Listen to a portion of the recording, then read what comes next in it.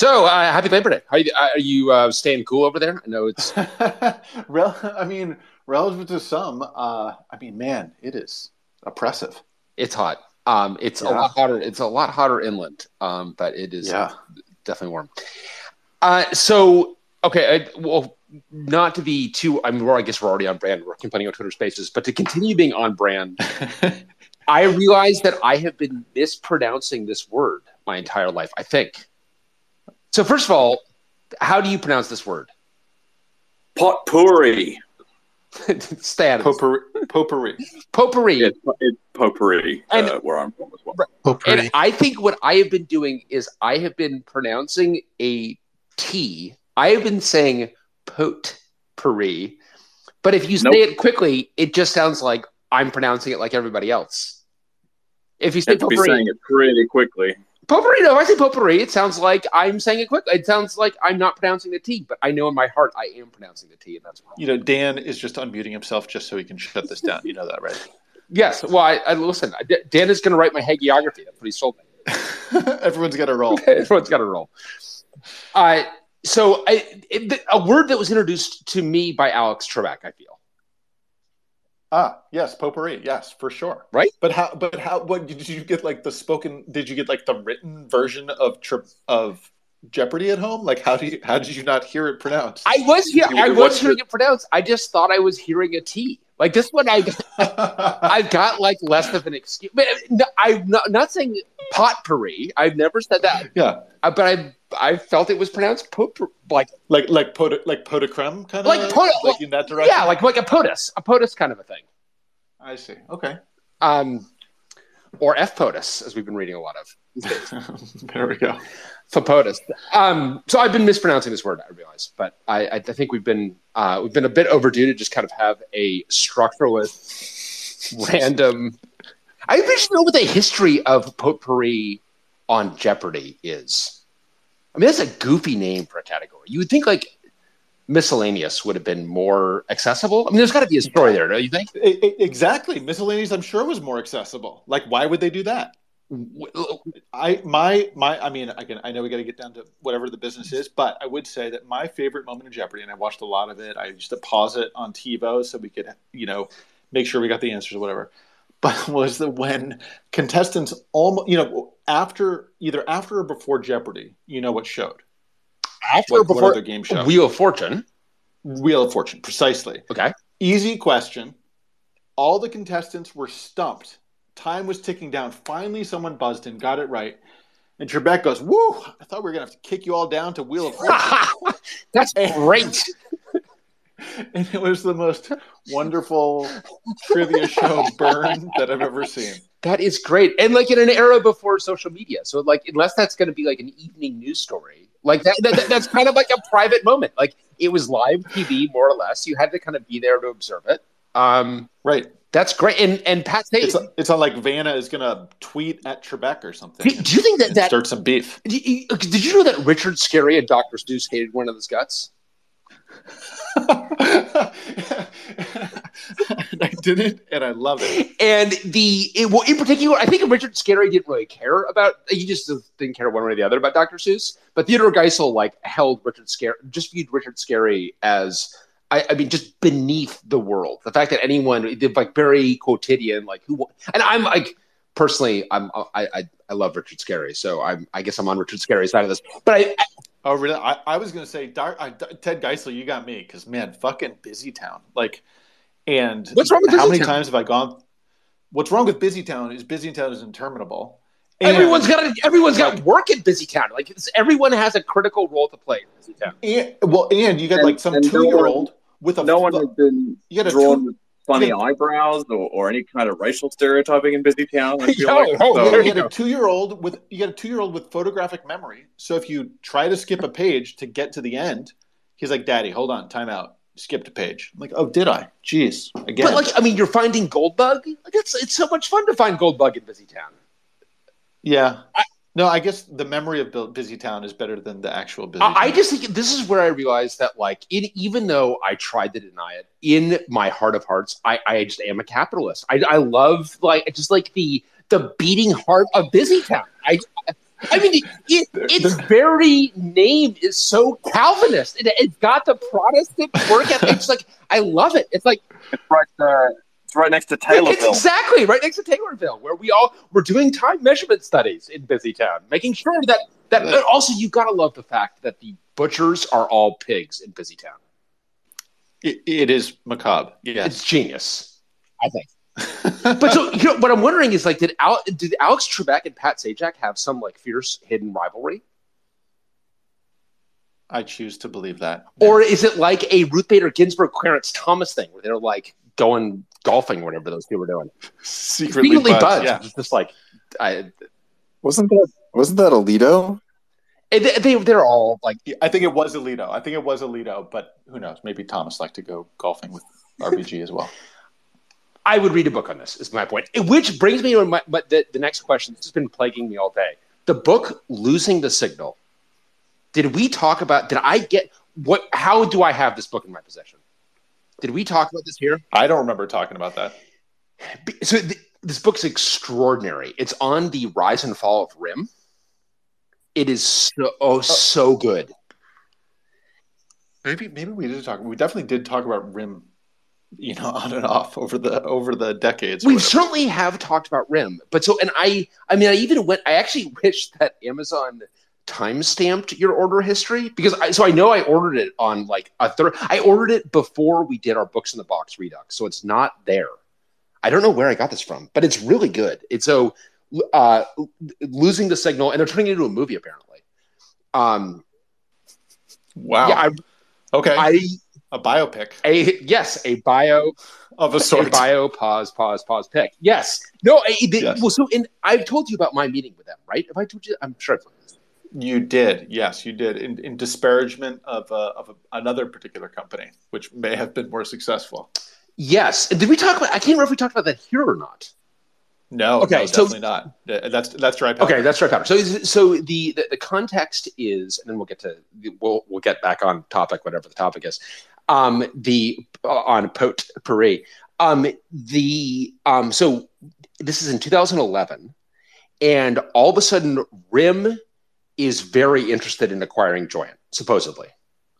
And this is at a time when the Joyent CEO was at all times very interested in selling Joyent. So whenever there was this kind of interest, it was immediately like scramble. And Adam, how many times in your life have you like needed to be on the next flight to international destination? Literally really? Never. Oh, okay, yeah. Never happened to me. It's happened to me very rarely. And yeah, you worked for Crazy. I definitely worked for Crazy. Oh my God, that is, yes, I did. I definitely did. So we need to be on the next flight to Waterloo. It's like 6 p.m. and we're like, we need to be in Waterloo tomorrow morning. It's like, okay. It's like, well, then we should have left yesterday. I don't know. Exactly. That's it. So we buy last minute red-eye tickets to go out to Waterloo. And we have these series of meetings in Waterloo. And like, this doesn't make any sense. Why are we here? Why would RIM acquire Joyent? And it's very clear over the course of talking to them over the course of the day that RIM is a total tire fire. This thing is an absolute mess. I mean, it's 2011. It is like June of 2011. The company is burning. And unfortunately, they don't know why they're interested in buying Joyent. And I realize that I am errantly suggesting good reasons that they could buy Joyent. And they're like, oh, yeah, no, that seems really interesting. Like, yeah, I'll be like, I like that. I'm like, wait, what am I doing? I do not want to be acquired by this company. This is like this is the Titanic engulfed in flames. It's like it's like they were talking about that Titanic being insufficiently buoyant, and someone heard it wrong. Right, totally. And so, and as the day is going on, they also keep talking about the toy company. Like, there's like a clear, I don't know if it's like a Canadian thing, but there's a nemesis. The toy company. The toy company? I thought it was the fruit. No, company. It's the toy company. And it took me hours to figure out what the fuck they were talking about. Because I didn't want to be like, is there like some like, has Toys R Us declared some sort of unconditional war on Waterloo? I mean, like, I'm missing a very important piece of context. And then at some point in maybe like the second or third meeting, this came out. So we're meeting with kind of all these underlings through the course of the day. And maybe sometime like just before lunch, someone mentions the Cupertino Toy Company. And I'm like, sorry, is the toy company Apple? I mean, I was just like gobsmacked. It's like, do you mean the most valuable company in the world, probably at the time, if not like top 5? Right. And when this is like the company that's devouring you right now, like the company that has people really love toys, man. I mean, well, and it showed kind of their whole, perspective. I mean, which is always super, super dangerous whenever you have this kind of this broad within a culture when you're kind of denigrating not just a competitor but someone that's actually like beating you in the marketplace. And then so we finally had this meeting with them at the end of the day, and it was so weird in so many ways. One, the things that we had heard through the day had been kind of conditioning us for this meeting, which now make a lot more sense reading the book. And then we kind of the meeting was kind of performative. And what was crazy, so this is Mike Lazaridis, and Jim Balsillie are the co-CEOs, like that ever works. Already a recipe for success, exactly. Yes. Red flags everywhere. And when Lazaridis was talking, Balsillie was rolling his eyes. It's like, hey, like you're a teenager. Oh, absolutely! Like get a load of this guy. Yeah, sure. All right, I'll be home by 11 p.m. Yeah, jerk. Wow, jeez. Is the death of empires.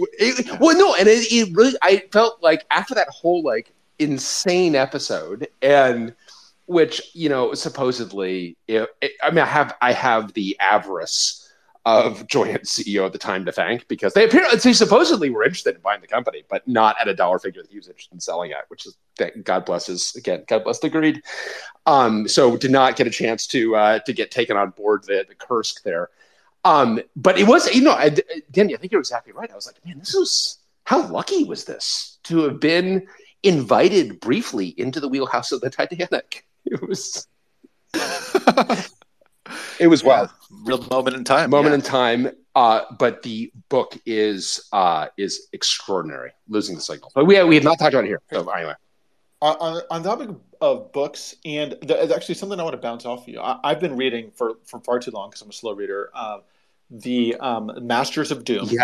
About id Software, John Carmack, John Romero, and terrific. I really enjoy the story. Book is a little inconsistently written. There's some shibboleths in there, like for example, when someone says, "I could care less," it really undermines, I think, the craft of the book for me as a fussy person. But there was this moment that it was describing, and I wanted to see if this resonated with you. But it was talking about some of the first networked gameplay. Chat, IRC, and some of this stuff of this era, sort of like the mid 90s, and describing these clans in Doom and Doom 2 and Quake 2 and so forth that had only communicated online, hadn't even spoken on the phone or whatever. And it brought me back to this moment where I realized that there was this moment as like a kind of young teenager or so, where these online conversations were really this moment of privacy that I had not had before. Where the phone was not a private thing, right? The phone was constantly in peril of like someone else picking up, because it was not my phone. It was like a phone shared with a house full of 4 people, and in some cases more. But it was sort of. I was thinking back to this specific moment as like the internet and BBSs and that kind of stuff unlocking privacy that I had not experienced before. This might have been a very narrow age band for which this resonated, because it may be that by the time you were on BBSs, you were already like in college and had all the privacy you needed. I was on BBSs as a teenager. I feel like a true. I was so off the leash at that point. I don't recall really yearning for privacy. I just didn't have, like, my parents were just fair enough. Like, pretty much, like, I don't know, be home before dark. I just, but that is interesting about, and I mean, certainly, I think it explains the enduring popularity of Snapchat, and the reason that Facebook, I think, has actually failed to ignite with teenagers is because of privacy. I mean, I do think that the teenagers today for sure want privacy, and they're much more mindful too of the fact though that things that they share, like they got you got a kind of privacy. You also have things that can be screenshotted that can come back to haunt you. So you definitely need to. The mics are all hot for teenagers. But yeah, it's interesting. And Masters of Doom is I've not read it, but I've heard great things. Yeah, I'm into it. Like I mean, again, a little uneven, but the story is great. And just like John Carmack as this legendary programmer / abysmal coworker. It's pretty awesome. Just the kinds of stuff that he was getting these early PCs to do.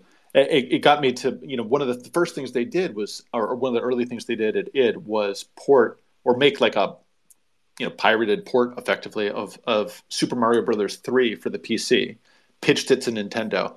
And I ended up like pulling up a video that Carmack released or Romero released like 10 years ago. And it's pretty wild to just see what they were doing on a PC at a time when people did not think those things were really possible. Not only did they think that they were not possible, and I don't know if they get this into this book, but graphics researchers were very upset because it's not possible. So graphics researchers were like, you can't, this is cheating. Like what you're doing is not 3D. And I think they were like, who cares? It's fine. Like, close enough. Right, exactly. Right. Yeah. Matt, you were getting in? Yes. So I've read Masters of Doom, or rather listened to the audiobook narrated by Will Wheaton. And I think that while the story is good, it's pretty light on technical detail or technical rigor. In particular, the description of Carmack's first major breakthrough, where he got side scrolling working smoothly on a PC, was just really hand wavy. And I guess maybe that comes with writing for a general audience. But if you want a more condensed history of that period that paradoxically is also a little more technically rigorous, you might want to check out the series on. I don't know if any of you guys have ever read the blog, The Digital Antiquarian by Jimmy Maher. It's an ongoing history of computer games. And so like he started with Oregon Trail in the early 70s, and he's been going, he's up to 1996 now. He's been doing this for like 10 years. And he wrote a series of articles called The Shareware Scene, which started by talking about shareware in general and then focused on id Software with their meeting at Softdisk, and then Commander Keen and Wolfenstein 3D, and concluding with Doom. And his description of how Carmack implemented side scrolling is more succinct, but also more technically meaty than what's in the book. So, yeah, no, fair enough. I mean, it did definitely get me wondering what the actual technical innovation was, because like I was writing graphics code not that long after that, so could sort of see through to some interesting technical innovation there.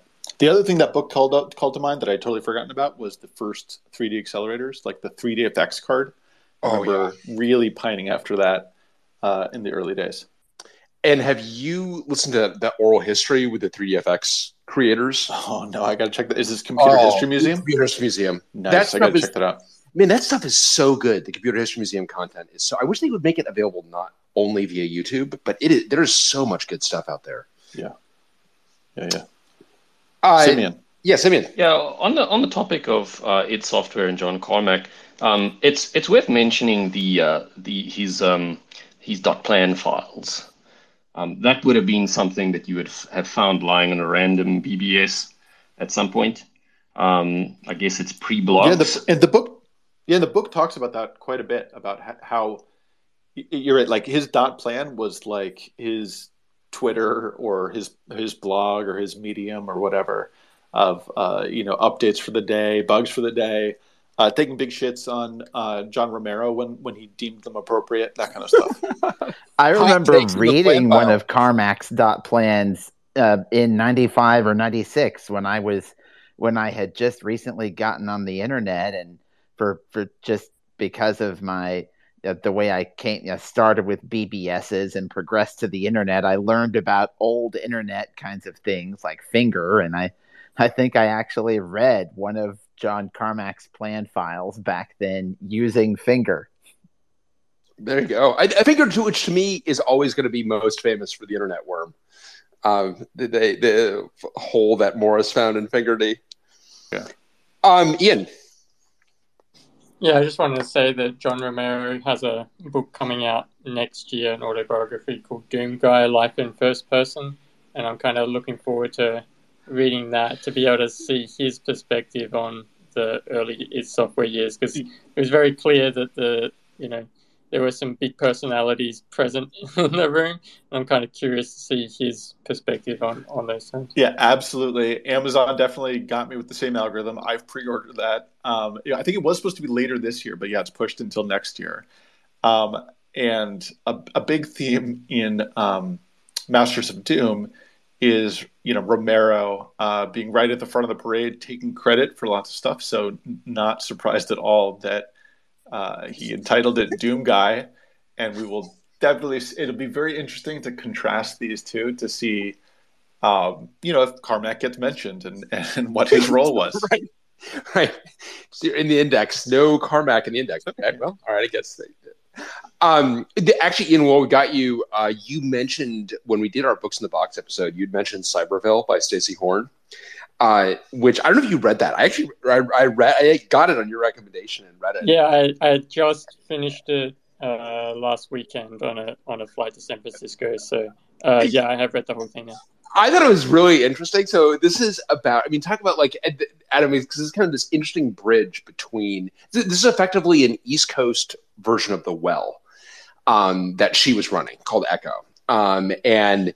This is all about kind of her. It's not like it's a memoir and it's pretty sloppy, but it is. I don't know. I found it to be really interesting. That kind of like early era. This is like earliest era social networking, and yeah, definitely interesting. It was like part a New York in the '90s book, and part a computer, like a early social networking book. And there was definitely some lessons learned within that book that could have been learned through reading that book instead of learning through mistakes again for the era of social networking around the mid 2000s to like early 2010s. There's definitely some really difficult problems that they faced, yeah. and no easy answers to them, but they could have learned from that, I think. Well, and I think it does show like just how endemic some of the challenges of social media are in terms like the challenges that we have are not new challenges, but she had all of the same kinds of, not all, but had many of the same kinds of things that would come to be really define the kind of the struggles that Facebook and others have had. But super interesting. It was absent the like advertising network and data privacy problems that some of the social networks have experienced more recently, but it was very much a humans on the internet are still humans, and therefore the problems are going to be the same whether it's now or 20 years ago. Humans haven't changed that dramatically over the past 20 years. Yeah, humans on the internet are definitely problematic is the conclusion of that. But anyway, thank you very much for that recommendation. I think it's pretty obscure. It's not. It was. I had not heard of Echo at all. It was definitely interesting. Yeah, it was only because of that broadband book. Yeah, right. About the contributions of women to technology over time. That was the only way that I found it. The other thing that's super interesting, and the reason that like this book, like you absolutely could not publish this book today. It actually kind of reminds me of Paul's Boutique, Adam the Album, which is so like samples the Beatles all over the place. Yeah, like you could not make Paul's Boutique today because it was kind of like the medium was new. In particular, everybody on their social network on Echo uses their real name, and so she uses real names like throughout. First name, last name. And then along with like a dramatis personae at the end, just in case so you could these people are all readily Googleable. And I mean, it's just, I don't know, Ian, that must have struck you as well, because it's just like, wow, okay, we're going to talk about a post that this person had from 1995. Okay. Yeah, there was definitely very, very much as I said, it's like New York in the 90s book where it's talking about how these people's lives intersect with the social network rather than the social network itself. So it's leans on that social aspect, and there's a lot of very explicit stories in the book about these individuals that I don't think that you would publish this book today with real names attached. But it's also just an interesting experiment on what a real name social network looks like. Totally. Which we do have. I mean, Facebook people mostly use their real names, but it's very, very, very different to say Reddit of today or whatever. But I just found myself yearning for a symposium of these folks, because these are all a half a generation older than I am. I think these are all. I think actually most of these. I think Horn would probably consider herself a young boomer, not an old Xer. And so this is another 10 plus years older than certainly I am. And I would love to get this group of people together to reflect on what it was like then versus, what social networking has become. Yeah, it's very interesting. I mean, it seems that the majority of contributors were in that mid-30s to early 40s range. It seemed like that was the bulk of their people in the early 90s. So there's they definitely would have had some very interesting experiences then, and to be able to reflect on, I mean, a number of them are on Twitter today, so it's clear that they've continued to use social media in some form or another. So it's it would be interesting to hear their perspectives on social media over the past 25 odd years, and how it's changed, and what things that they think they saw other companies making the same mistakes and be like, oh, okay, we went through that 15 years ago or whatever, or where they where new things have come along and they're like, oh, okay, that's interesting, it's kind of like this that we did 15, 20 years ago, that kind of stuff. Yeah, I would love to get that crew together. That's going to be Adam. I want to host a picnic for everyone who's on the go. Perfect, and we'll record it. Sounds great. That's what I'm trying to say. All right, so we should probably get to some of the a couple of folks did actually ask us some pretty good questions. One, Matt, you had asked us a question about network storage, which I thought was particularly good. Do you want to go ahead and re-ask it, and we can take a swing at it? If Matt's still here. Sure. Sorry, just had to unlock my phone and find the unmute button. So the question is, I was looking around the Oxide website a little bit today because I knew you were going to do some Oxide Q&A, and I had one or two other things in mind to possibly ask about. But when I came across the storage page and I read that Oxide is using distributed block storage, I thought, well, wait a minute. What about back at Joyent when Brian and a couple of other people blogged in the wake of a big Amazon EBS outage in 2011, blogged about the perils of network block storage and a magical block storage abstraction, and then more generally about cascading failures. Because my understanding was that you guys at Joyent were all about local, direct attached storage on the compute nodes using ZFS, of course, and not the Amazon EBS type networked block storage. So I'm just wondering, and so I asked Brian if you had changed your position in the intervening years, which of course is a fine thing to do, or if there's something different about Oxide storage implementation that might resolve or eliminate some of the old failure modes?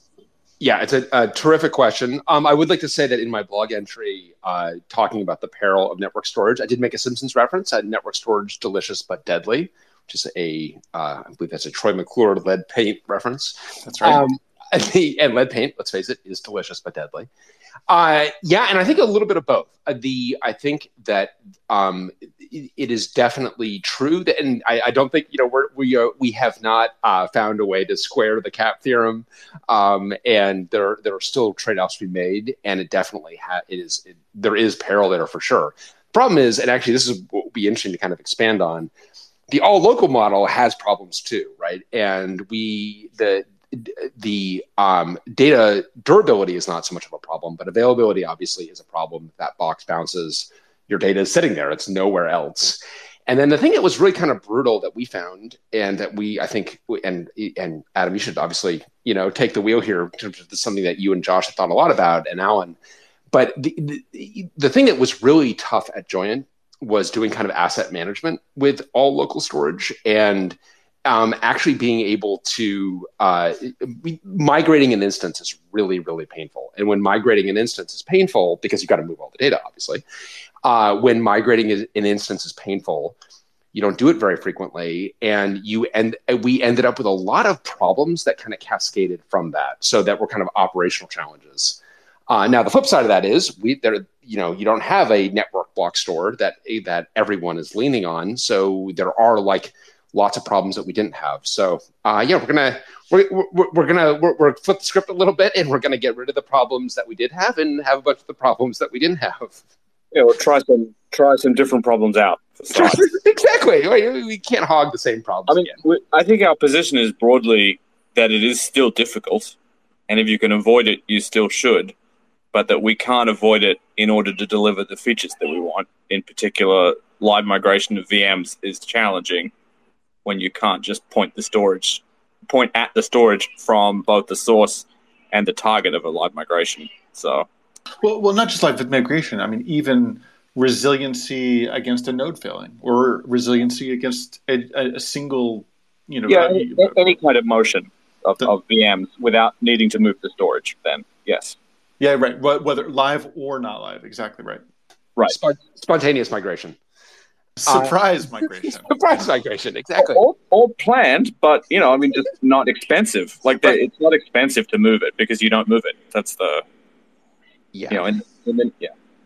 And I think there are certain aspects of the problem that make it easier. One thing that's actually really important, Matt, and another kind of I don't know if this is you view this as a switch or a refinement, but definitely the hardware virtual machine has become the abstraction, and it's when we are not when you're deploying on an Oxide rack, you are always deploying on virtual machines, hardware virtual machines, which means you've got a clean block interface coming out of that virtual machine. Well, wait a sec. I know, right? You gave so many talks about running containers without VMs. I did. I still I stand by my past selves. This is a level falling for the ages, and Matt has the receipts. Exactly. I think it's great. I honor the receipts. I mean, it's I've left a lot of receipts over this planet. So it's right. There's a paper trail, right? There is a paper trail, and so this is always on my. It's probably more of my. This is always on my mind. Of to what degree am I contradicting my past self? You also don't want to be kind of foolishly consistent with your past self. I do find it aesthetically at some level unfortunate. I think more so than displeasing. I think it's aesthetically unfortunate that we are recreating all of these kind of confining hardware abstractions. But I've also come to accept that that's the only real way. That layer, that hardware virtual machine abstraction layer, is actually our most important layer because it allows us to run effectively arbitrary software. You mean the fact that the industry has standardized as on the x86 instruction set as the lingua franca, that is the unit of sort of compatibility across these different things, and we just sort of need to make it work on both sides. I don't think it's quite even x86. I think that there's room for ARM in the future, but it will still be partitions that look a lot like virtual machines we're delivering now. It'll just be, with an ARM instruction set in the future instead of Yeah. x86. Customers need to bring their own operating system image. I mean, that's really what it boils down to. That's what it boils down to. And it's the thing that kind of is rotten about that is that there's at some level, like in particular, the use of DRAM. This is not a most efficient use of DRAM in that you've got the guest is going to ask for 16 gigs of memory or whatever, 8 gigs of memory. Any of its memory that it doesn't use, the hypervisor doesn't really have good visibility into that. So you end up with kind of isolated memory. The problem is that the alternative, and I think, Josh, this is what you and I certainly lived, is where we make better use of available hardware resources also leads to less consistency. And when that cliffs out, it gets really ugly. So someone has gotten used to the fact that actually, my application actually is leveraging this DRAM cache that I'm effectively sitting on that I can't see. And when I'm the only tenant here, it performs really well. And then another tenant lands on this compute node, and all of a sudden it performs very poorly, and I'm upset. And that sucks. So it's a long way of me trying to square with my past self. How am I doing? The Docker alternative, to me is even less appealing, that it standardizes on the Linux system call, table as the standard unit, which is, I don't know. Oh, but you more guys frustrating. already did all that work to make it work through We did. LX branded.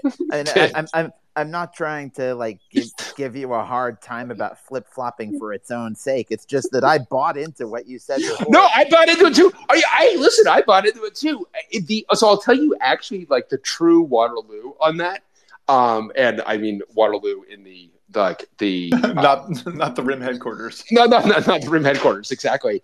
But in the Napoleonic sense, the true Waterloo was when we had a regression.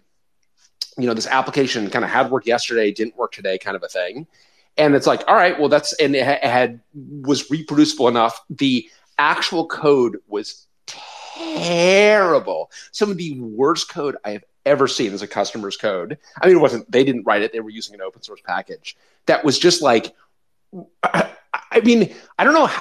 How do you express memory unsafety? I want to. I actually can't. I've actually tried to look for it. It's a very nondescript name. I swore to Steve that I wouldn't name and shame at the time, and now that time has long since passed, I wanted to go back and now is the time to name and shame, and I can't find it. But it is memory violent. This thing, it's the kind of thing. I don't know if you looked at code C or C++ code where you're that's a bug, that's a bug, that's a bug, but you know what I mean? Yeah. And in particular, what this thing was doing had it was amazing this thing even compiled, let alone did anything. And in particular, it had so many rampant memory violations, but that were happening by accident. And it was fishing effectively, not deliberately, accidentally, deep in its own stack and relying on the fact this uninitialized value was 0. And as it turns out, we had made a fix that we needed to make that effectively pushed the stack up by 1 word, something that the operating system has an inalienable right to do.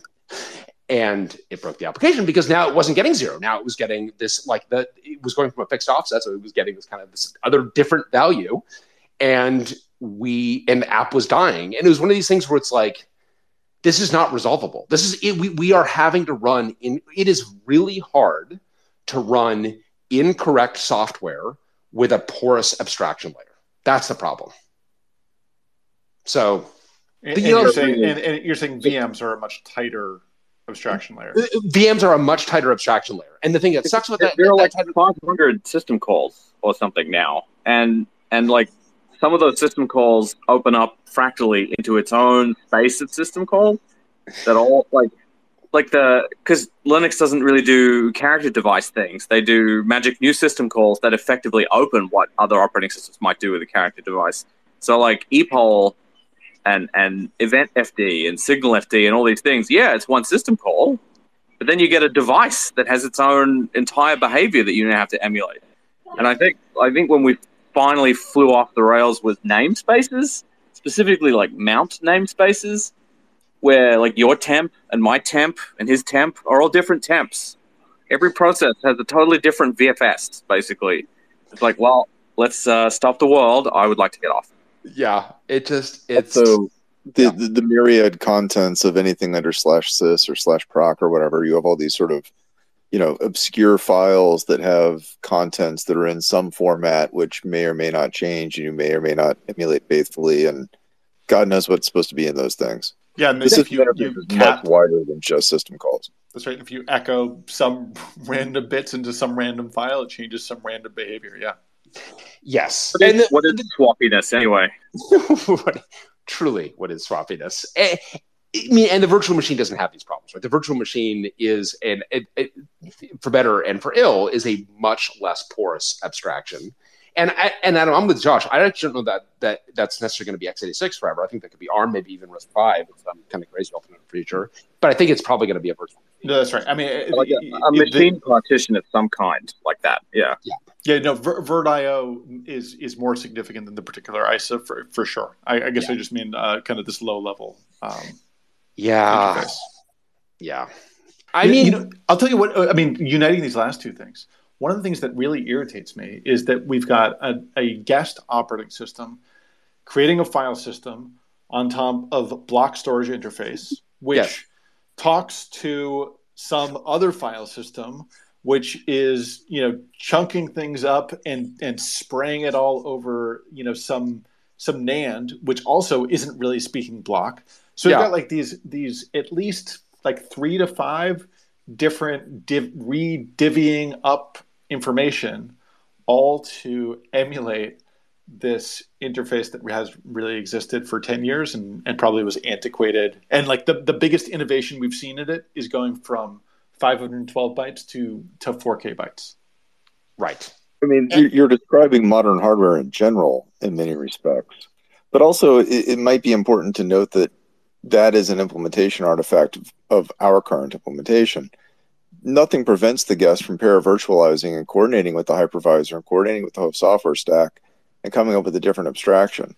I totally agree, Dan, and I think like some of those exist, but there's also a chicken or the egg, conundrum of who is going to who's going to popularize what first, and how are we going to jump together? Well, and ironically, if you do make the abstractions better, each time you do that, they become more complicated and more nuanced and much more like the Linux system call plane that we were trying to avoid emulating. Like the VirtFS stuff that they're driving over in Linux now to replace the 9pfs stuff to try and present a file system, like a hypervirtual, like a paravirtual interface to a host file system without an intermediate like block fiction. Ultimately is increasingly like, well, let's just do whatever like the vnode subsystem replacement in Linux does, and we'll just expose that as a direct like hypercall to the guest. The guest is Linux, right? It'll be fine. Like, I mean, so you're emulating a really specific file system thing about which there are probably not that many stability guarantees long term anyway, as effectively like a whole new driver and like emulated hardware. It seems so. Block is at least just a big array of blocks. Like, it's pretty hard to screw that up. I don't know. Yeah, I was like, Tom, I know you. I was gonna. Tom, go ahead, because I obviously you've lived the history of NFS and all of this. Yeah, I was just gonna mention that I've done some research into the origin of the 512 byte block. If you're interested. Yeah, always. We are. Yeah, so I think it comes from the RK03 disk drive for the PDP-11, but it was also available for other PDPs. So there's one particular mode of it had support for 512 byte blocks, and it was physically identical cartridge to what IBM used on the IBM 1130, but for some reason they used 320 16-bit words. It wasn't a power of 2. So we have it all to thank the PDP-11 for. And you said it's the RKIO? Wait, was it? RK03 is the model of the drive, RK03. which was predecessor of the much more popular RK05. Yeah, interesting. And so you say like why 512 versus instead of a larger size, presumably. Yeah, they could have done. I mean, obviously, a power of 2 was convenient, and I thank them for that. But other people were squeezing more data out of the same drive. I wish they had picked a power of 2 that was nowhere near a tempting power of 10 to avoid in terms of like lies that the industry tells. I do feel that what is a megabyte versus a megabyte. It's pretty hard to say megabyte as an adult, and like in a professional set, I feel like it's a made up word. There, you said it. I feel like that doesn't really come up in conversation for exactly that reason. Ian, you had your hand up. Yeah, I was curious. So one of the challenges of running a large number of virtual machines is the management of security patches, because you have, a number of different OSs running in those different virtual machines, and you need to be able to make sure that they are keeping up to date on their security patches, and you can identify the nodes that are running a known bad version of the software that needs to be updated and that kind of stuff. Is there plans around building tooling to assist customers to be able to manage those security patches and manage the metadata around what OSs are running inside those VMs and what sets of softwares to be able to manage those security patches? Or is that going to be something that you continue to outsource to other software providers? I think that's something that we're going to be in heterogeneous environments where people have VMware or GCP or AWS or whatever, and I don't think they want like a solution per cloud or solution per way of deploying instances. And we didn't need another big problem to take on between us and the initial ship. So I'd say that if customers come to us and say this is a big problem that they're hitting, yeah, like for sure we're going to do that. And if they say that they're happy outsourcing and want some heterogeneous solution, then maybe there's ways we can support that better. I think something that we learned the hard way a lot at Giant, which has partly informed our choice to drive really hard on virtual machines, is trying to meet the customer where they are without needing to educate them too often, I think. And we're going to experiment with that. We're going to give that one a try. Like, do you want to buy this and only this? Oh, all right. Well, but like critically, I think customers that have hundreds and thousands of VMs probably already are managing their software estate in some way. And I think that as much as possible, we're going to try and meet them where they are and let them keep doing it the same way that they would on a cloud provider or an internal VMware stack or something. Well, I do think Adam, maybe it's worth talking a little bit about. I mean, this is not that we would have done it any other way. We definitely had done it this way in previous lives, but this is part of the reason we're API driven for everything. So it is actually easy to go build the customization on top of it. Yeah, I mean, for sure. Like anything that our customers can do through the console or through the CLI is also something they can automate. So, they can have at it. And I think we'd envision integrations the other way too, where, our console can drive other types of APIs in the fullness of time. If there's like some, third-party software like what you're describing, Ian, that folks want to automate in some way as part of like a standard practice, like for all their instances deployed in Oxide. Yeah, I guess the building block here that I guess that I would make the most sense here is like, is there opportunity to store, metadata is a bit of a dirty word to me, but data associated with particular VMs, so that you can potentially build this tooling on top of the Oxide platform rather than having to manage the VMs in Oxide, but then you have to manage your own database to be able to then say this VM is running this particular piece of software or that kind of thing. It's interesting, because lots of APIs in lots of different domains give you like a little bit of space to store some of your own metadata, like you're describing. And in almost all of those cases, you run out of gas. Whether it's they don't give you enough space, or you need some additional level of consistency between objects. So I think even these APIs that provide a little bit of glue, like you're describing, a lot of automation ends up needing their own key value store, their own database of some description. Yeah, you can definitely even as you outgrow, get to some, you can definitely outgrow that kind of stuff. But I guess there's is there like a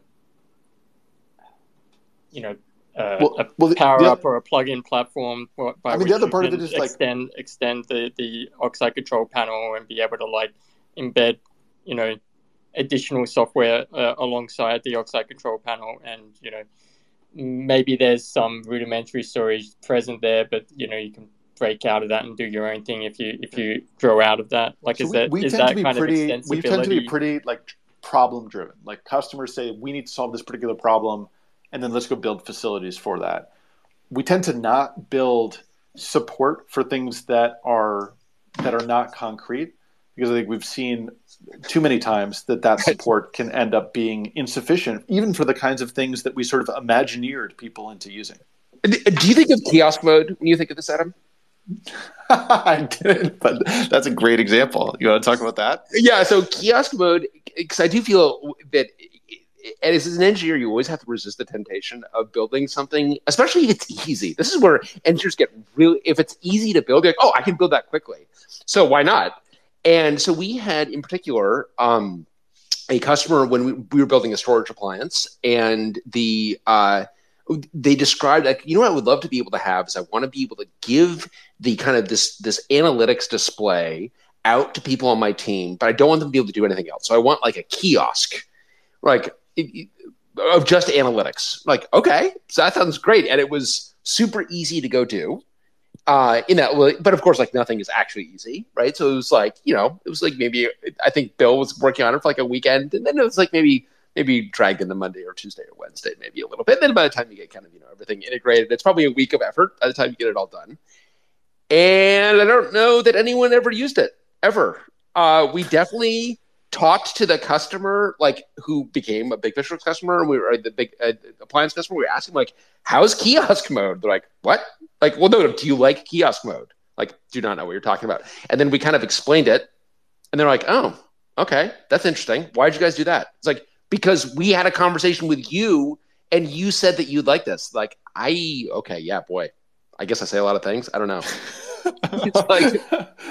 It was definitely an early lesson for me in product management, which is customers do say lots of things, and sometimes they even mean them, and other times less so. And it is really hard. It is. You kind of have to go to the real. So I think, kind of a long way of saying that we try to go to those really acute pain points. That, hey, if you do this, it unlocks me. If you don't do this, I've got no way of solving this. Versus I've got a way of solving this without this, but it's kind of ugly. It's okay, well then go solve it. Let's go solve it the ugly way. And once we've done it a couple of times, let's maybe invent a better abstraction. But there's no pat answer for this, right, Adam? It's kind of it's an art for sure. Exactly, and some of it is we want to enable people to do as much as possible with our product. And then once we see where those things go, then making them easier. As a concrete example, one of the things we've talked about recently is when inevitably something will fail in the rack, it will need to scream for help, and what's the mechanism by which it will scream? And lots of customers... And we've settled on a speaker. We're actually going to mount the speaker onto the rack. That's right. Actually, it's the other way around. The alarm is going to go off every 10 seconds unless there's a problem. So instead of you screaming at the servers in the data center, that's right. The servers are going to be screaming back at you. That's right. Little turnabout is fair play. No, so a lot of customers plug into ServiceNow or into PagerDuty or into lots of other kinds of notification platforms. And we will probably build integrations into all of those in the fullness of time. And in the meantime, we're going to have some webhook, and we're going to call that webhook. And we will probably, Brian, me, Josh, our service personnel, folks we haven't even hired yet, and maybe the customers themselves will build these integrations. And some of them might be amazing, and some of them might be a little bit janky. And once we see that people need this, and people have done 2 or 3 or 4 of them, then we'll build it into the product. But then it becomes really clear that if we build this meets a real need rather than building some sort of bridge to nowhere. There's got to be. Are there? I mean, I know there's like a bunch that's been written on product management, but I feel a lot of it tries to be a little too pat and kind of skirts this fundamental ambiguity, and that like there's not an easy answer to this stuff. Yeah, I mean, I'm embarrassed how much I've read about product management, and I have not read a book I would recommend on it, and I've read like 4 or 5. No, just because it's hard, as you say, it's hard, and I think that we talked about Agile too much on this Twitter space at times, but I think that it's the same thing where if you get too focused on the ceremony, then you lose all of the texture of what you're actually doing and only go through the ceremony. And I think that product management is really susceptible to that. Well, I kind of feel like it's the kind of thing where I just want to read like case studies. Like I just like give me 20 case studies that show some good examples, show some bad examples. I mean, definitely feel like with RIM, I'm reading a big one where not really paying attention to what people want and then doing it in the wrong way. It's super hard. Matt, you got your hand up. What piece of my past is about to be dug up right now? We're gonna spin the wheel. I wanted to do that. Actually, I believe it is still the most viral tweet I just realized had. I was muted. Sorry. That's all right. Go ahead, Matt. No, nothing on your past this time. But were you serious Adam's about past? having? That's right. You're so lucky. Were you serious about having a speaker in the rack? No. We're running with no. Yeah, no. We have. What question though? Because I mean, we do some things. So. We have toyed with the idea of playing music through fan oscillation, but that may be a V2 feature because we've got some other higher priorities. If I understand correctly. It is also the fan controller is really a spoil sport on that because it's a very fancy fan controller that actually limits the rate at which you can accelerate the fans. So it's actually hard, I think, to play. Why am I putting this challenge down? I'm sure we can find it. Well, I'm relieved that you weren't serious about a speaker in the rack because I thought I was going to have to point out an accessibility issue for a different disability this time. Yeah, exactly. Do not worry. No speakers in the rack. Only bullhorns. No, I'm kidding. Ben, your hand's up.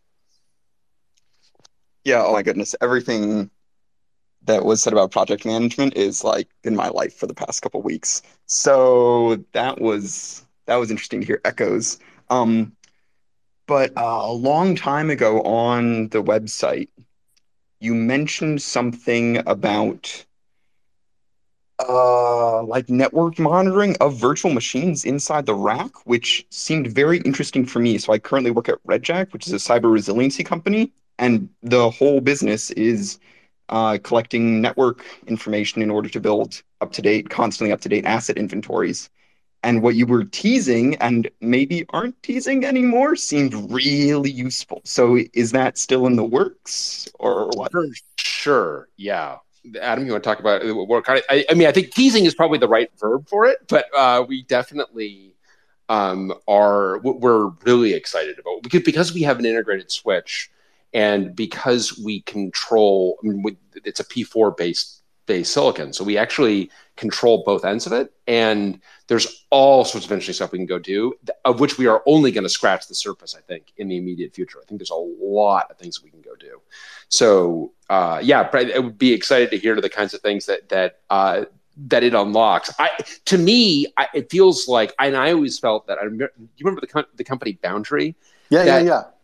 And I always felt like Boundary was actually really neat and didn't really get traction for a variety of reasons, and not least of which some founder problems. But the technology itself was they did really powerful things with very basic information. So I think by having certainly I've got my own kind of thinking on it in terms of like the real time information. I think it's very helpful to know what's talking to what in real time. I feel that there is just a lot that you can go do with that. Go ahead. What's interesting that at least I've learned is that a lot of companies in this space, there's a sort of there's sort of two interests. One is on up to date, and the other is like not up to date but accurate, right? And so that's what I'm mostly focusing on. That's what I'm interested in here, right? So our biggest problem that we have is basically if you put multiple things behind one IP address, we rapidly result to a bunch of guesswork to figure out what's actually going on, and then you end up with one asset in your inventory which is actually multiple things, or maybe you have the opposite problem. And this getting information at a different sort of layer of the networking stack seems really appealing to get that sort of accurate information. I mean, it blows the mind how, with so much control and observability to so many different points in the stack, the kinds of questions we're going to answer is just wild. In version 1, I think we're going to see something fairly pedestrian, like we're going to put the basic pieces in place. I think over time, what we'll see is that same product management philosophy that we're describing, which is working with customers to solve their immediate, burning problems, and then extrapolating from that to say, how could we have enabled customers to solve those on their own? And how can we take those scripts that we've built and additional instrumentation we've done, or just analysis or visualization, and then wrap a product around that? So again, it will definitely be a little bit late at times, for the first customer to maybe hit a unique problem, but those will spawn, tools and visualizations and utilities that we know are going to be incredibly valuable. And we have found this is the kind of thing that actually, because we had great reticence about integrating our own switch because, we're trying not to actually be 9 startups in one startup. We actually are trying to have a minimum viable product. But it's really hard. And on the switch, when we felt that we for a bunch of technical reasons, we really needed to integrate the switch. And the thing that was so interesting is I assumed that we were doing that like, okay, well, this is going to be tough because now this is a much harder sale for people, bluntly, because now like the networking group has got to be bought in, and what are they going to think? And when we talk to folks about the approach we're taking and why, and especially the fact that it does provide this foundation for network observability, it has a lot of resonance. So Ben, there's no question that like people are really interested in the problem that is being solved. And I think people are frustrated out there, and they're frustrated by this kind of switch layer. I'm sure you're frustrated by it as well, where you don't have the visibility that you would want to. Arista's original, what it made hay on was its programmability, and I'm not sure how much of that has actually really come to a fruition versus kind of remained aspirational. Certainly, it remained aspirational for us at Troy. We're never able to really use it in that regard. But the worst thing that I see is someone will try to stick our network sensor onto a packet aggregator that promptly rips all the VLANs off. Yeah, thanks very much. Right. Right. Thank you. Exactly. Right. But yeah, exciting stuff. I'd be definitely excited to get your thoughts on that for sure. We definitely need to do. We've got to get Rye on here, Adam, and do. Yes, absolutely. Every time he gives a demo, we say we got to get him on here. We've got to get him on here. This is our colleague. Yeah, we're working on networking stuff that each demo blows my mind just a little bit more. But that's because he's not distracted by being on the Twitter space, I think. Interesting. I think that's why his demos are the best demos. He's not here. Rye's terrific, and would love to. Yeah, we got to get him on here because he's done really interesting stuff and he can kind of expand at length. So we definitely need to. Simeon, your hand was up. Yeah, I've been going to Rust meetups here in Brisbane, and I ran into someone who I probably just won't get into specific names, but it's somebody who's working on OpenTitan Rust stuff on behalf of a vendor. And I asked them, the talk came up, and I asked them, so these Oxide guys have gone and they've done their own thing, and why do you think that is? And their answer was, well, I don't really know what their drivers are, what their requirements are, but I get the impression that it's hard for a startup to invest a lot of time in these large sort of multi-stakeholder open source communities. And you, Brian, have spoken a lot about open source and how that's changed the world, and specifically in Oxide and your approach to open source. But you guys do invent a lot of your own open source. And I wanted to get your take on like to what extent do you need to have this by necessity have a not invented here syndrome kind of thing, because you just need to be able to drive towards your objectives, and you cannot actually afford to cooperate in these larger communities where there are competing objectives and you have to negotiate when maybe you just don't have time to do that. Brian, I was going to offer to be crazy cop if you want to merely be bad cop. Thank you. What I would say, Simeon, is I think that's categorically false, right? Like that we participate in lots of different open source communities. Brian can speak specifically to Talk, but when we build our own thing, it's because we weren't able to find the thing that we needed to fit the role. And I'd say, Josh could also speak to this. He invests a huge amount of time in open source communities to make it work. When in some cases, in hindsight, it feels like it might have been an easier path to go our own way. So we do lots of stuff with open firmware. We're working with lots of different folks in lots of different communities. I think there may have been a little bit of FUD associated with that response, in that, like, as a startup, we can't afford not to participate and use and collaborate in the open. All right. We put a lot of effort into getting first-class Rust support for Illumos, for instance, and then a handful of us have wandered the countryside for 2 years, getting small patches into crates all over the ecosystem that we didn't write the crates, just adding support for things that we need. It's not particularly glamorous, but it's also not something that makes the papers. We participate in a lot of existing projects. Yeah, so I think first off, boy, that Adam is a real hothead, huh? Well, he's gonna take a walk, and now you're I think that Adam is right. And there's an entire spectrum of activity that we have, and I think Josh is right too. That the community is so. For example, we're using Cockroach. Right, we are not 100% not reinventing Cockroach. Dave Pacheco's got a great kind of document documenting that whole exploration, and you'll see us just participate in that community where we have definitely hit issues, and we collaborate with bugs, and we diagnose issues, and we deploy the software. And that is kind of so we Cockroach and ClickHouse are probably at kind of one end of we're pretty much just using these things, participating a little bit. Things like Rust, I would say we are using, and we are trying. We do participate in a decent amount. That obviously we Steve Klabnik was a Rust core contributor. We got Rust is extremely important to us, and really we are very, I would say, active in the community. We find regressions. I would say Lukeman finds regressions. Lukeman is always seems to have an exact bead on kind of what broke where.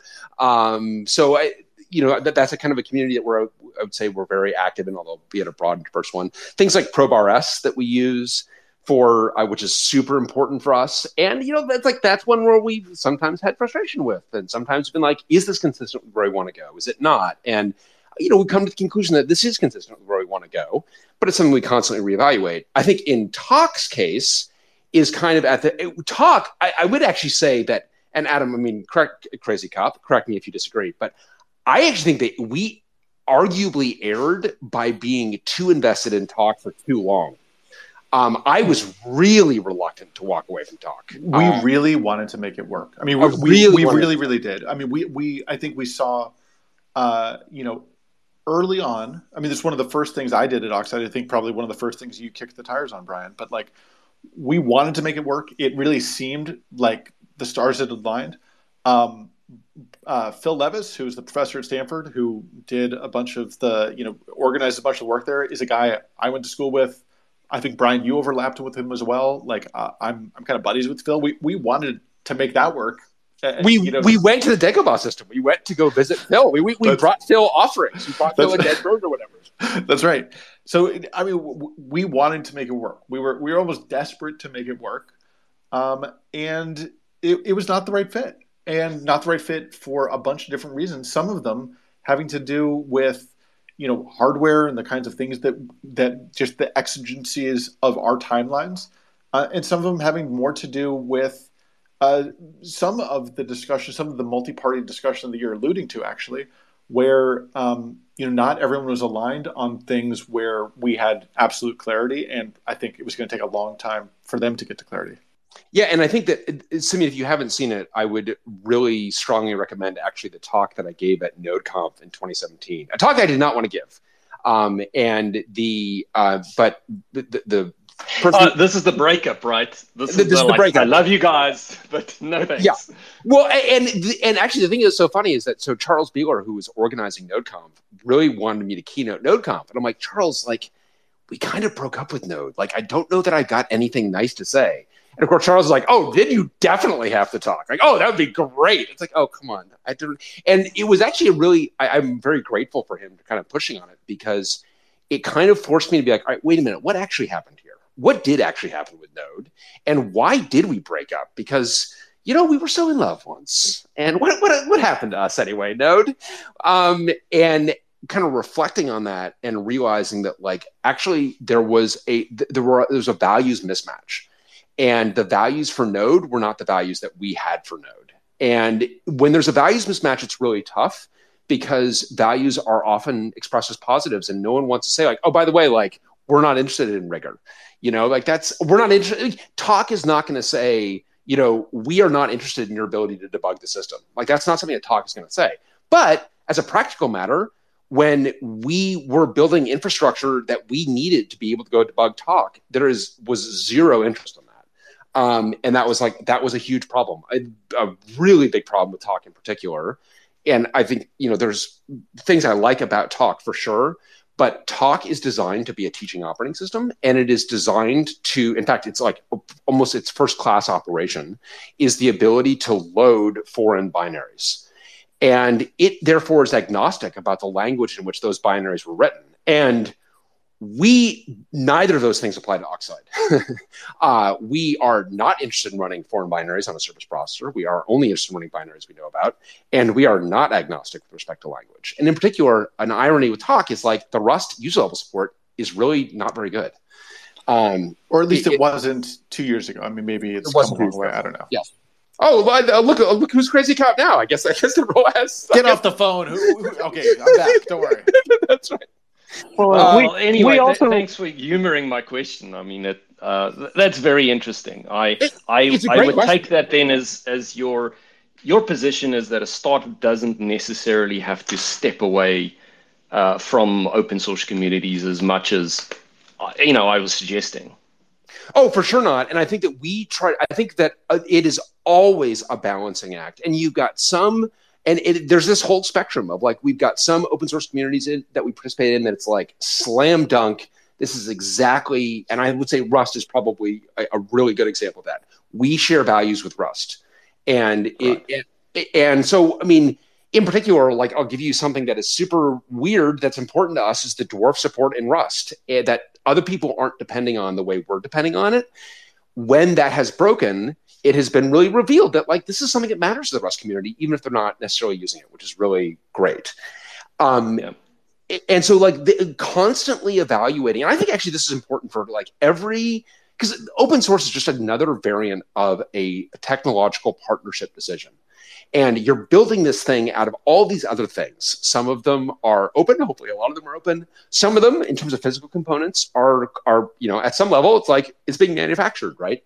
And one thing that we look for all of those is to what degree do we share values? To what degree is the values of this thing represent our values? And sometimes we get that right out of the chute. We try to get that right out of the chute. And there have been plenty of times where we think this is a fit, and then we get in and discover shoot, this is actually not the fit we thought it was. That fortunately has only happened a small handful of times. But it has definitely happened. So I think I think it's a great question. That would be my elaborate, too long answer to it. One more good cop answer is that I think it is a common pitfall for startups to say we don't have time to participate. We don't have time to give back. We don't have time to like show up to these committee meetings every 2 weeks or whatever. And I think that can broadly be true, but there's still some key areas, key technologies, key standards, or whatever, that it's worth that time investment. That it's worth kind of getting involved in those communities and steering them in wise directions. Especially if you that seems similar to the tools. Sorry. Yeah, I just wanted to say, I mean, that seems quite similar to the time to build tools thing. Like, there's no time to build tools. No, don't get distracted. Yeah, and I think it's also like the thing that's very important to take the time for is for setting expectations, I think. And I noticed that Rick is here, and Rick, I don't know if you wanted to talk a little bit about what we did when we open sourced Hubris, because one of the things that we really try to be very deliberate about is what people should expect of Oxide. Because I think if you set those, the more clearly you set those expectations, I mean, projects should be very overt about what's important to them, because it allows people to quickly make these decisions about whether that project is a fit or not. Yeah, and I mean, coming back to like the general like why talk, I mean, Hubris is kind of the follow on to that, and part of the decision making there was actually that we actually had multiple people on staff who had written bare metal real-time operating systems for that class of devices before, and we didn't want to do it if we didn't have to. There's a whole lot there, but certainly when we got to talking about open sourcing it, it was, well, why are we open sourcing it? Like, is this just to show off? Is this to actively encourage people to come in and foster a community around it? Is it to, what is our top ideal, and how do we communicate that? Because otherwise you end up with oh, look, it's a company that threw this over the fence, and now that you can see it, but what can I do with it? Are they actually going to respond to pull requests, right? And so it's like setting up the expectations of here's why we're doing it, here's what we expect in terms of here's what you can expect from us, and here's what we expect of other folks who want to participate with it. And it's not a perfect process. Like people are going to see the projects and make some of their own conclusions regardless of what you write. But on the whole, we tried to set some expectations. No, we aren't going, like, we are building this to build our product right now, and we do want to see a community build around it, but we're not there yet. Like we wanted to set that up front. And I think this is very much a consequence of the previous lives we'd all lived, Rick. But in particular, I think that one of our problems with OpenTitan was there was lots to love about OpenTitan, but we as just kind of a community member couldn't get any visibility into when the ASIC was actually going to be available. I mean, that is ultimately, we had a lot of issues with talk. I mean, in the kinds of the talk and OpenTitan decisions were arguably could be made differently. But our problem with OpenTitan in particular was really just like, are we going to have an ASIC? And because that is very interesting. And worth noting, OpenTitan is the hardware root of trust that came out of Titan from Google. Titan is the security chip that's in Chromebooks and other stuff. And Google has been the leader on this. Google and Apple have been really the leaders on this. So we were very excited and wanted to participate, but it was really, I would say that maybe it was a model of not really setting expectations for community members in terms of like, okay, how can we participate and how can we learn more and how can we build a product around this? And it was just it was pretty clear that was not going to be a fit. And just to get Crazy Cop back on the phone, I think sometimes you have bigger companies open sourcing technologies and then steamrolling the little ones. So I think in this case, as we try to engage with this community, we certainly did not have equal voice, nor necessarily should we have, but that became very evident. Yeah, absolutely. Actually, that's a dovetail to there's another good question that was asked online about like what were the big technical challenges that we had at Oxide, which I thought was a really good one. Be interesting to get everyone else's answer to this. I mean, we've got some like immediate, like super scary technical challenges that we've talked about. Certainly the 499 ohm resistor that we needed on the Chelsea part, then the later 100 ohm resistor that we needed on the Chelsea part. Each of those resistors was the difference between life and death. The firmware issue on the Renaissance firmware issue where we were not implementing SVI2 properly, that was the difference between life and death.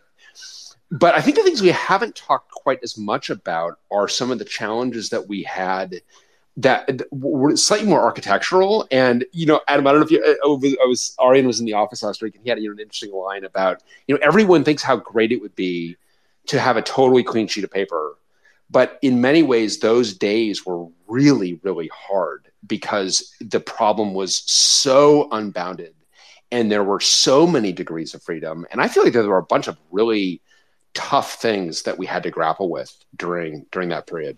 Yeah, I totally agree with that. That I mean, on one hand, clean sheet of paper has a lot of affordances, but it's overwhelming, right? And at some point, you end up almost putting arbitrary constraints on yourself just to make some of these things tractable. The one that always comes to mind particularly is NCSI, and which is the network channel sideband interface, right?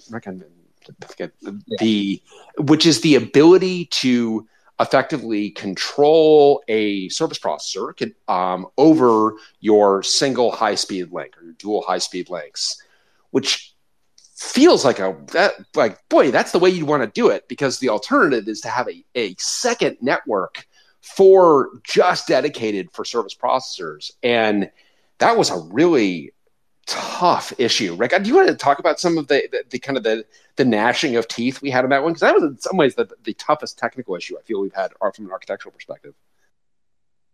Yeah, I mean, as you said, it's kind of it seems like the right thing you want to do. It effectively it lets you, NCSI is to let your BMC or service processor connect to your primary NIC in the machine, your Ethernet network card. And the network card then acts like a switch, a 3-port switch. So you have the outbound interface, and then you have the port that goes up to the host machine, and then you have a port that goes out to the management processor. And so you're like, well, this saves me a cable, and it saves me a whole switch, and it saves me a port, and there's a lot of good things out of it. But then you start digging into it, and like I had a lot of experience with it beforehand from prior research work and deployments. And so, we were talking about this, and it's like, wow, we could save a lot of cabling this way, all this stuff. And I'm like, yeah, but you really have to dig into how this is implemented, because here's this Broadcom gigabit network card over here that I know you can compromise the firmware from the host and then intercept all the management traffic that's supposed to be isolated from the host, because you actually get to man in the middle, right in between in the pipe.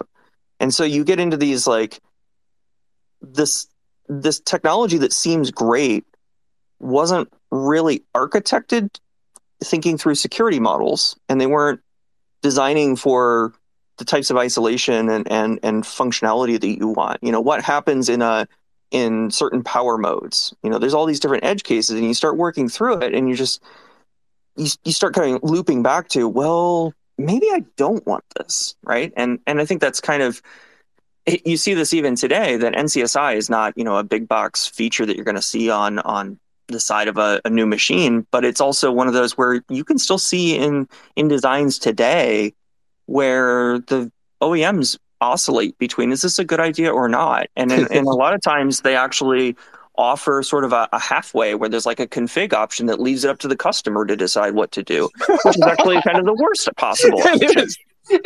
I used to say at Sun, we're confused so you don't have to be. And I feel like this is like, we have outsourced our confusion to you, the customer. The customer's like, oh, what? And then it's like even worse, because it's like, okay, so if I turn this thing on and it doesn't work, like, how supported am I? And the answer is kind of like, well, not very. I think, and Rick, I don't know, as I was trying to think about like how this was a really thorny issue, because both alternatives were so bad. It is like, there's not an easy path here. And what is kind of like the easier path from the component perspective is a much darker path, certainly from a firmware perspective and vulnerability perspective. And what is an easier path, what is kind of easier to wrap your head around, is super complicated to have a second switch. And, Rick, it would be interesting to know kind of your perspective on it. I felt like it was when I thought we did a good job of like, all right, we need to like make forward progress, without knowing, like, we all kind of agree that NCSI is problematic, but it also feels like, can this work?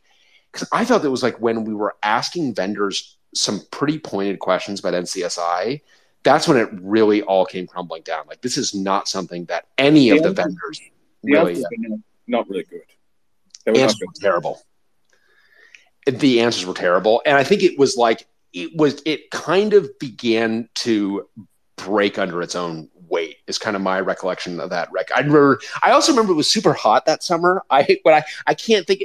Adam, were you with any of these discussions? These were like we had. I mean, it was like some. No, I steer clear of those. Oh man, they're brutal. Just because it's brutal because like there's no good alternative, and like it was just tough. And the characteristic though that I think is really important between the two paths though was that I think we looked at them, and yes, both paths in the end would be a lot of work, and that the solution in neither path is a particular slam dunk. But the one that we picked, I think, highlights the sort of decision we make often, which is that we've picked the way that is hard, but where a lot of the work is sort of up to us.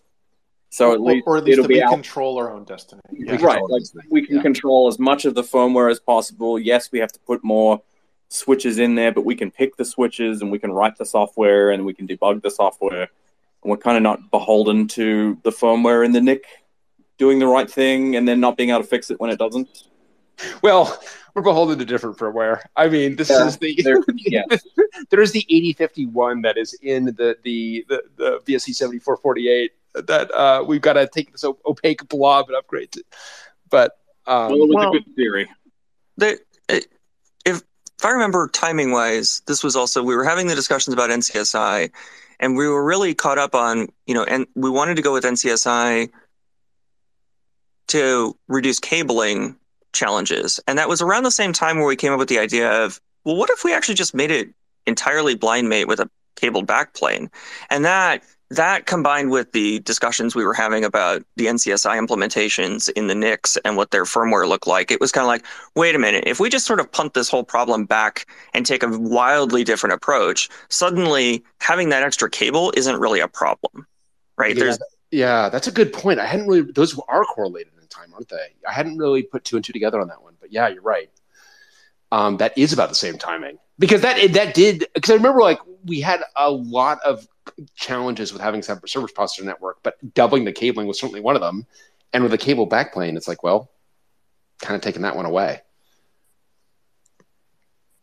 But I don't know, Rick, if there are other problems you could think of that are kind of that ilk. But that was what I thought that was really tough. No easy answer, both paths hard. And that was definitely, I felt like it was like a month to get that all resolved, maybe more. I mean, it was a long time of like researching both of these paths.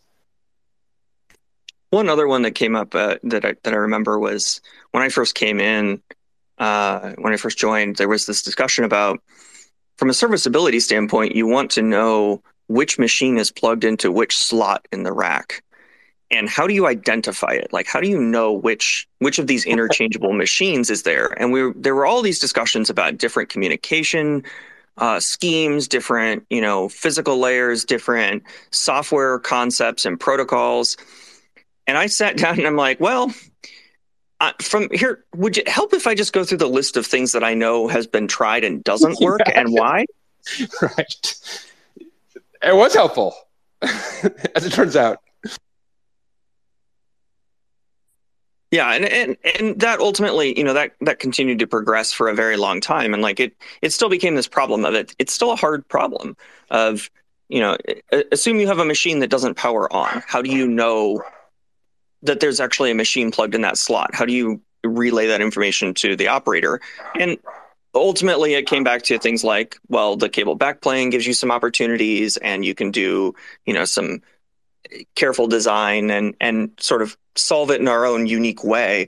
But I remember that just being a very long, drawn out thing of like, well, do you do CAN? Do you do LIN? Do you do, is like, what can you actually stick in here as a low speed bus that's going to work, that's going to offer you the ability to find this out?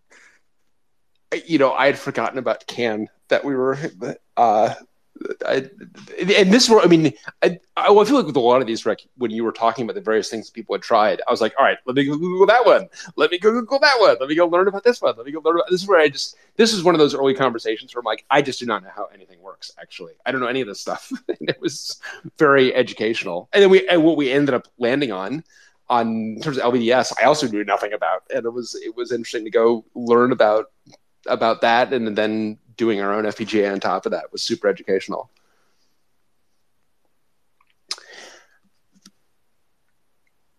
The question that was asked online was the issue with the NIC the reason that it kicked off so much of the switch hardware development, or is that unrelated? In terms of like why the switch, the reason we did this, and again, this is where we're kind of victims of our previous scar tissue. But we had just found over and over and over again that the commodity switches in particular, and the inability to control that layer of the stack had really serious consequences for availability and so on. And we had all of these same problems that we'd had with the compute sled, we'd had with these historic switches. Adam, did I ever tell you about the Quanta switches that we had to use? No, this is Joint. Oh man. So Samsung is doing due diligence on Joint. Samsung is going to buy Joint, and they want to we want to do some real stress testing. I'm like, okay, that's great. Unfortunately, the only equipment that we have to do real stress testing on is this total garbage over here. So you need to stress test on this garbage.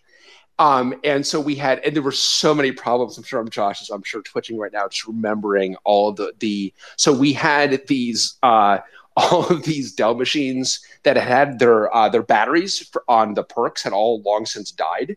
So the perks. This, by the way, was when you were all still pretending that we didn't know we were going to get bought by them, that they were going to be a customer. Look, this is a challenge for any. So this is true. I mean, you did what you had to do, but it just, for some context of this shitty data center that we ended up in. Which, by the way, now that we've all moved on, I feel like the next pre-acquisition cloud is going to get to use our shitty data center that's left behind. That's right. Yeah. Yeah. So what Josh is alluding to is Samsung wanted to do all this technical due diligence, but we couldn't reveal to the company that they wanted to buy the company. So, but we were also a transparent company, and so we did message this, which is really a euphemism for stretching the truth, that this is a customer, not a potential acquirer. So, Josh, I'm sorry. I'm sorry for having misled you. It was pretty thinly veiled.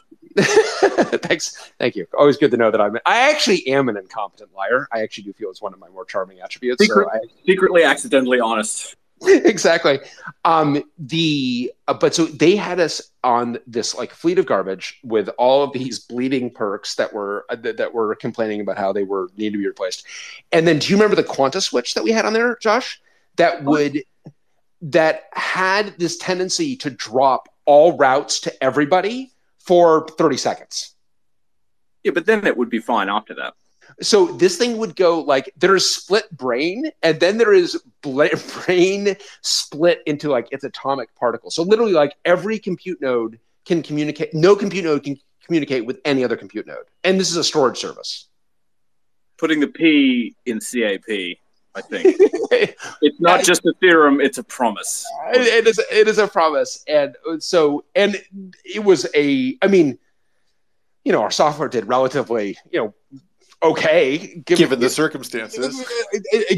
But of course, they're just why is that? Why are we seeing these latency bubbles? And of course, when you drop and everything begins to ARP everything else to kind of figure out who they are, and there are all sorts of knock-on effects of doing that. And it's why is the switch doing this? This is actually not. On the one hand, yes, you want to be resilient with respect to kind of some of these issues, but on the other hand, this is a Byzantine failure mode. This is not something. You should be able to engineer this out of the system. And so we'd had so many issues. God, with LACP, Josh, I'm sorry, I shouldn't be doing this. All the link aggregation protocol, remember, Adam, and the... Not just that, but the other thing. What's the MLAG. Yeah, thing. MLAG. Yes, yes. The distributed made up black pea. It doesn't work. It just doesn't work. Don't do it. Do not do it.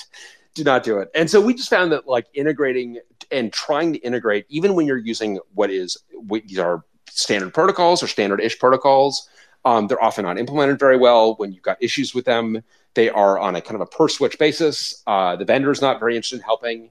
And it's ultimately the end customer that's holding the bag of like, well, I've got like infrastructure that doesn't work and it's your software that's running on it. So it's kind of your problem. And it's like hard to argue with that. It's like, yeah, it is kind of our problem. And as long as it's going to be our problem, I think we wanted to have agency over and control our own fate. And I remember agonizing about that quite a bit, Adam, about whether to integrate a switch or not. And that is, talk about a decision that just have not looked back from.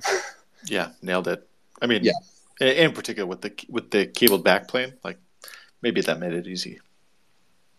And it's funny because like the integrated switch definitely came before the cable backplane. I very much assumed we were going to do a traditional cabling in the cold aisle kind of a thing for months, long after we'd made that decision, long after we burned our boats on that decision.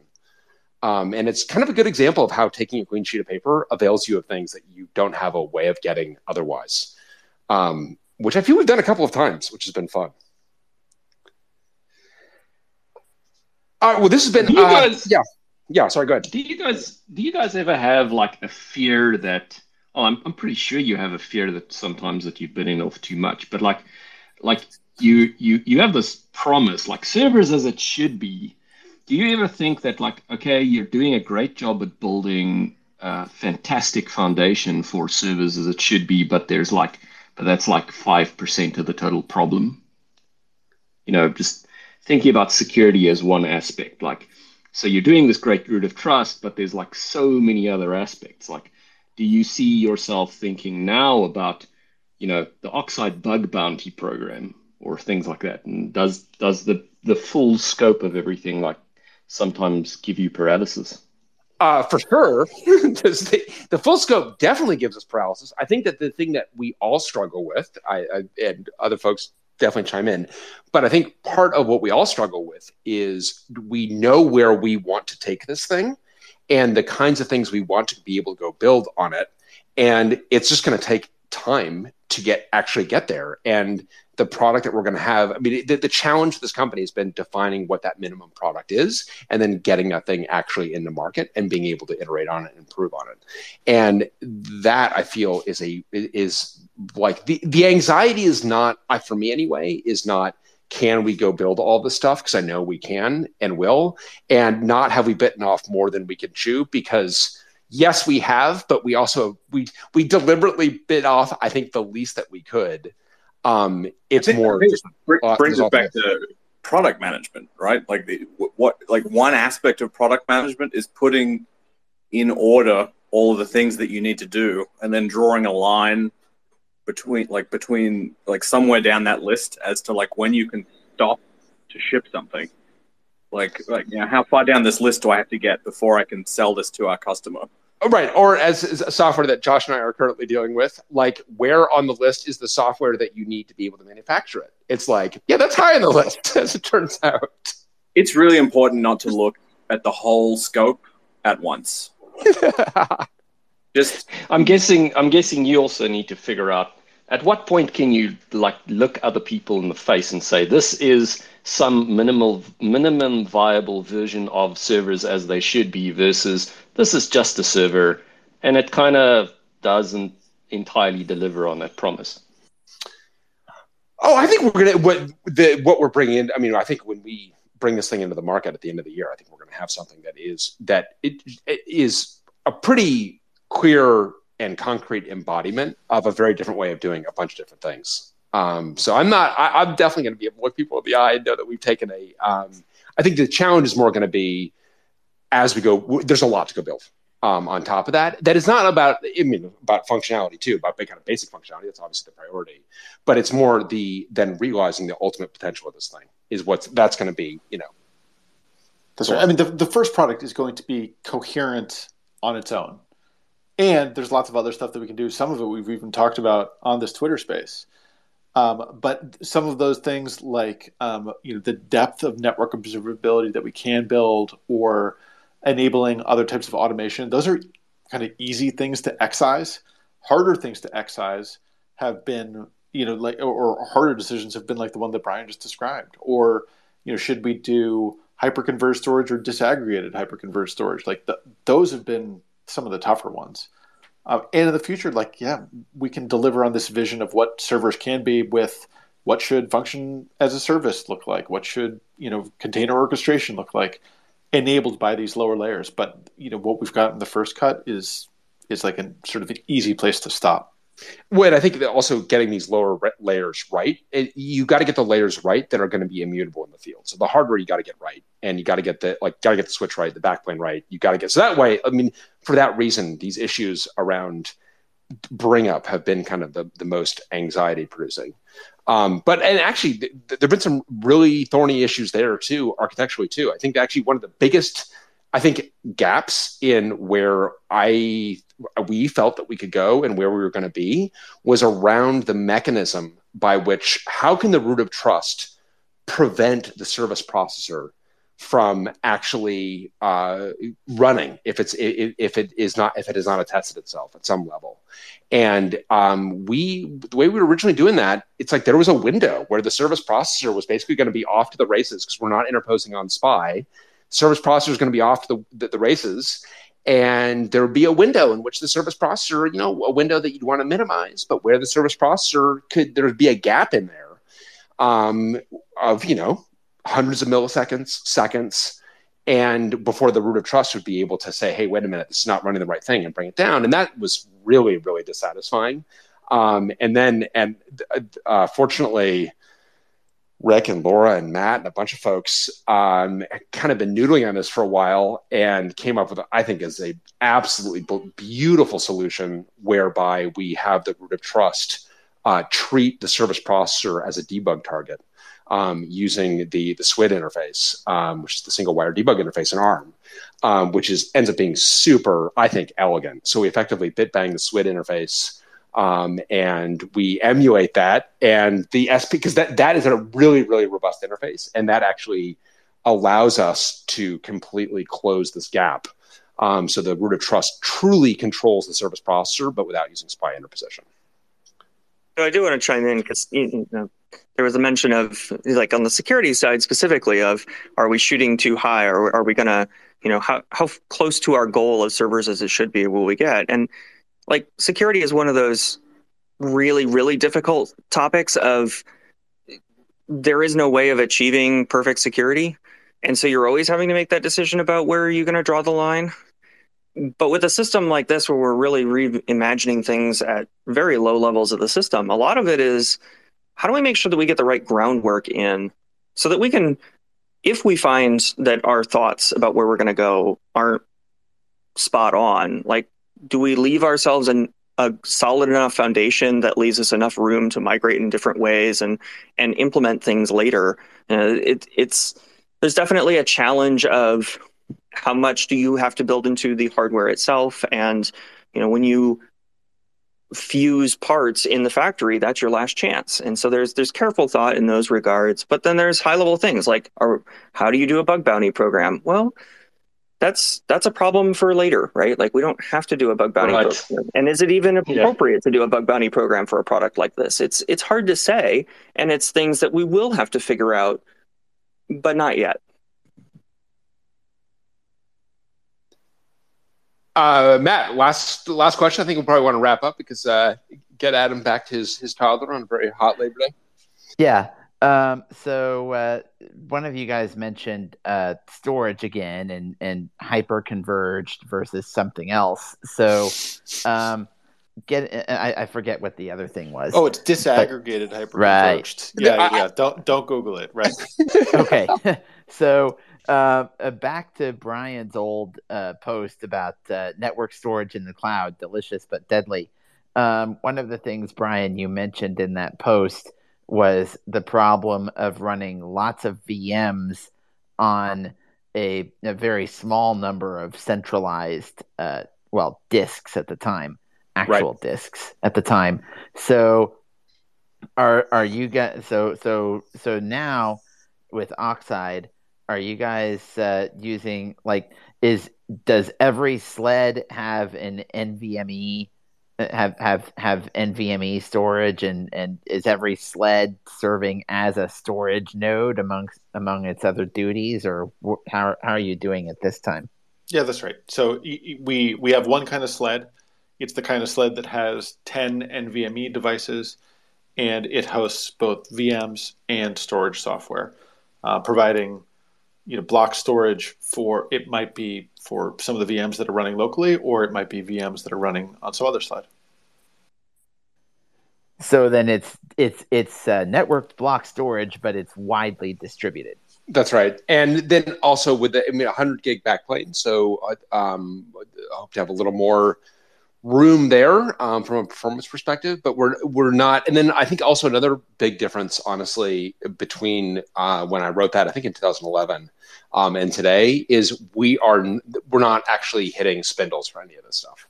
So this is all flash, and those absolute numbers actually do make a difference. I mean, I feel like that one of my big pieces of education from having built a storage appliance with rotating media and then doing an object storage service again when we did it together at Joyent, the blast radius of a single bad drive is really impressive. Well, Amazon EBS even doesn't even have, at least to my knowledge, the kind of big failures that it used to. Right, it does not, and for a bunch of reasons, a bunch of engineering reasons, I think that they spent a lot of time improving that. And then it also, I'm sure they've improved the substrate with a focus on not having those kind of arbitrary queuing delays. And then you also have to be careful about kind of when the system begins to reconstruct itself. This is when you can get into real trouble, is when the system is reconstructing itself automatically, and where arbitrary latency outliers can cause the system to start reconstructing itself. You can create a positive feedback loop where the system is creating traffic because of the amount of traffic. So there's a bunch of just gnarly implementation issues that you've got to square to get the thing to work at scale. For us, the storage is all going to come locally out of that rack. So every compute sled, as Adam mentions, every compute sled's got the NVMe drives. It is spread across the rack, but that storage is not going across the rack. And every time that we feel like we're getting set in it, I just bring up some experience of running my Ceph cluster at home using spindles on a 10 gig network, and just, remind us of what the pain points actually are. Exactly. A huge amount of engineering at Oxide is just is everyone pointing to their own scar tissue. Unfortunately, we've got a good union of scar tissue. I feel like we've got a lot of, it's actually always really, I actually love when, and I feel like this has happened a couple of times, when there's a technology area that people have explored from 7 totally different engineering cultures and all have drawn the same conclusion. It's like a 9-0 Supreme Court decision. It's like, this is just the truth about this thing. Everybody has drawn the same conclusion. We've got a couple of those, I feel. Oh, speaking of blast from the past, when I think it was Rick mentioned a Ceph cluster just now, I was reminded of the blog post that Faith Life did, who I believe was ended up using a Smart Data Center at the time, did several years ago, about their nightmare with OpenStack and Ceph storage. That is the Sat Apocalypse is the title of that blog entry, which is, Adam, if you read this one. No, I gotta check it out. Yeah, I got to go check it out. That's a good one. Actually, good note to end on, too. That's a good one to go check out. But it is, distributed storage systems are really hard and thorny, and I'm sure we've got plenty of failure modes ahead of us. But the flexibility that you get from it is just too compelling, is the short answer there. All right, well, Adam, this has been fun potpourri. This has been this is awesome. Quite the grab bag. Yeah, quite a grab bag. And I am gonna tease the future a little bit. I may have heard back from one of the co-authors of Losing the Signal, and I think we're going to be able to get him on the Twitter Space. Awesome. So, that's going to be great. So prepare for a RIM-themed Twitter Space coming at some point to near you. All right, everybody, stay cool, and see you next time.